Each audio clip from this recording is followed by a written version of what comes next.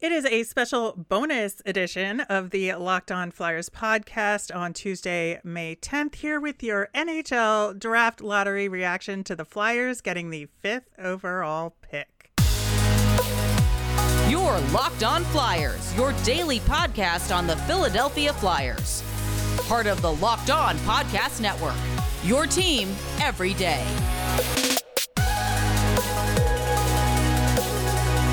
Hello, once again, I am Rachel Donner. You can find me on Twitter at rmiriam. I'm here with draft prospect expert Russ Cohen, who's on Twitter at Sportsology.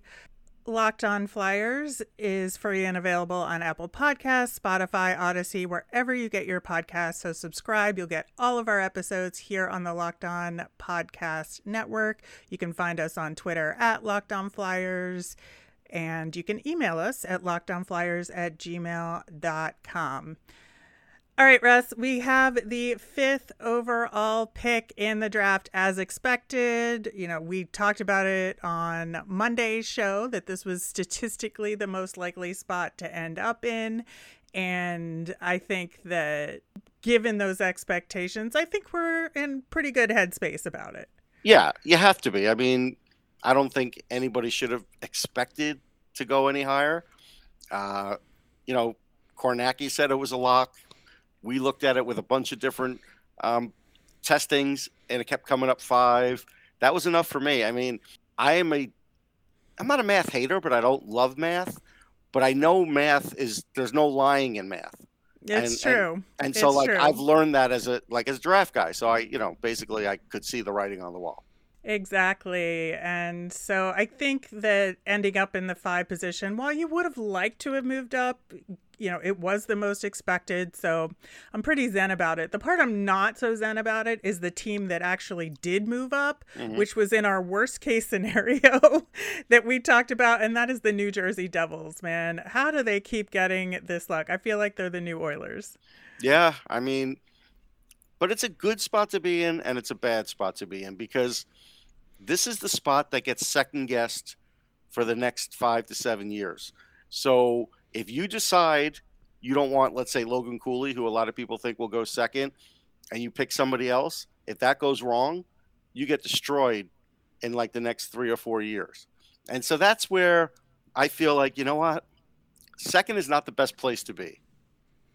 It's not from a 2020 hindsight perspective. I think there's going to be a lot more judgment on that number 2 pick than on the number 1 pick in this draft, which of course went to the Montreal Canadiens. Very happy for them. I think if any team was going to get that number 1 pick that should have, I'm totally happy about it being Montreal, with the draft being in Montreal. But I do not envy the scouting team for the New Jersey Devils. No, and there's going to be people bitching because now a Cup team technically got the first overall pick in the draft, and we've heard rumblings the last few years that would be a lot of baloney if it happened. But we have to admit, look, even though I picked them preseason to make the Cup, I only did it because I felt like they had all the right parts. But they did. They had all the right parts for 1 year. It was just a lightning in a bottle situation, and now they're not even close to that team. Exactly. And I think it'll be fun for them at the draft, like I said. So kudos to Montreal Canadiens fans. I hope you enjoy it.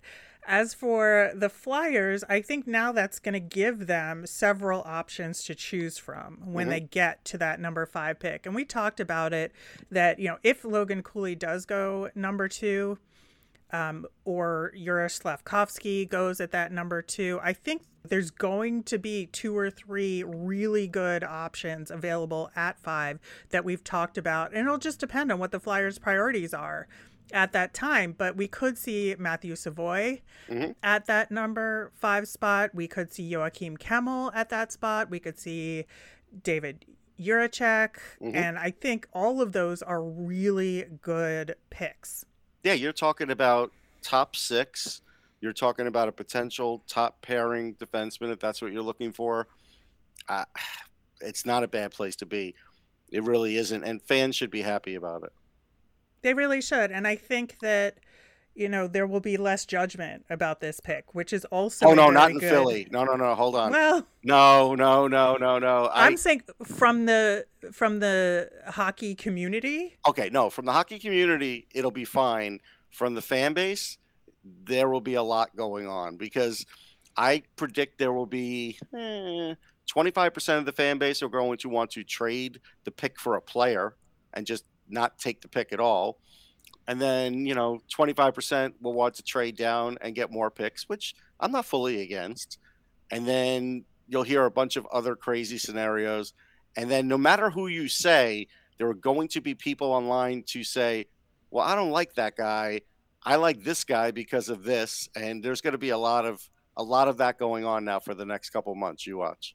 Well, there very well could be. And I think you bring up some plausible scenarios. We're actually going to get into those scenarios later this week, talk about the pros and cons, get into it in detail. So listen to that when it comes out later this week on Locked On Flyers. But I do think that for now, we should just chill and be in the place where we are getting the fifth overall. Well, how chill pick. are we going to be? Are we going to be like I'm Lou going to be Lamoriello, like, and never move? Lou Lamoriello. Was it a hologram or was it Lou? I don't even know. I don't know, man. That was such a weird way to present the GMs, and with all different camera angles and different levels of formality. If they wanted to take out all emotion, they did a good job. They done it. Yeah. What else did you think about that broadcast? It was okay. I thought Shane Wright, I was jealous because at that age, I could not grow a mustache or a beard like that. Even at the age of like 21 or 22, this mustache was totally blonde and you could barely see it. So I was jealous of that. I thought Shane Wright did a good job of presenting himself. I think so too. I think he told a little fib because even though he's going to be playing a game, the coach is going to whisper in his ear who selected him. They're going to tell him. He's going to know. So that's okay. But he did a good job of presenting himself. I felt like, the broadcast itself was fine. The Ernest & Young guy, is he really weak or are those placards heavy? Like, that was another question in my mind. I think it was just an awkward sized box. Or is he afraid to spill them? Imagine if he spilled them, like he tripped and he spilled them in the hallway. Would they like black out the screen at that point? I don't know.